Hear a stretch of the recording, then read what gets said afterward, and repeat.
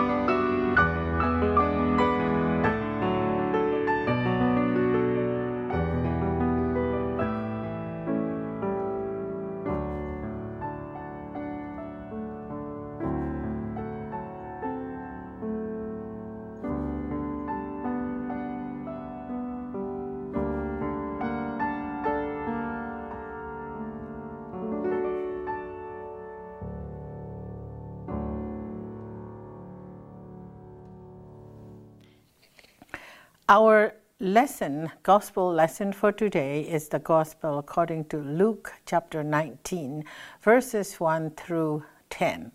Let us hear God's word. Jesus entered Jericho and was passing through it. A man was there named Zacchaeus. He was a chief tax collector and was rich. He was trying to see who Jesus was, but on account of the crowd he could not, because he was short in stature.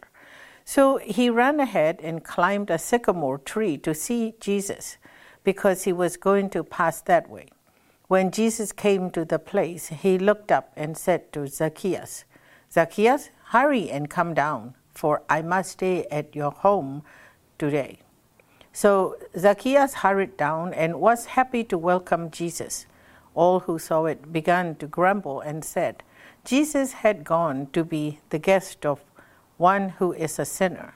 Zacchaeus stood there and said to the Lord, "Look, half of my possessions, Lord, I will give to the poor, and if I have defrauded anyone of anything, I will pay back 4 times as much."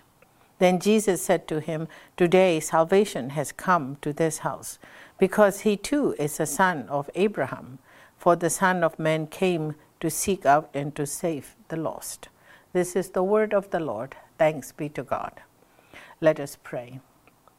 May the words of my mouth and the meditation of our hearts be acceptable in your sight, O God, our rock and our Redeemer. Amen.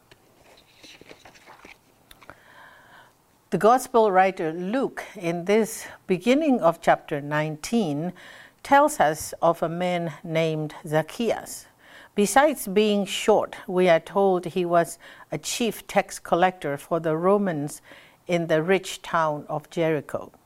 Scholar William Barclay tells us that Jericho had a great palm forest and world-famous balsam groves, which perfumed the air for miles around.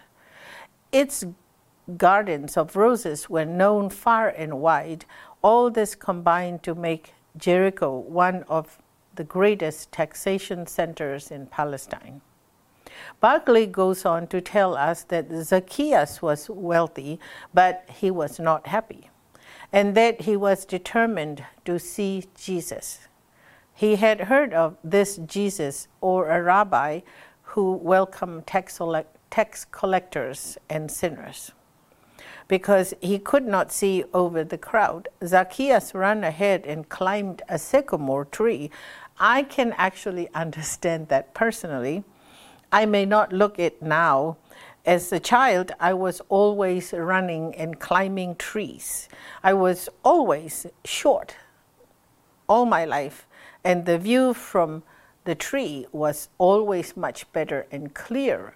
Trust me, it is.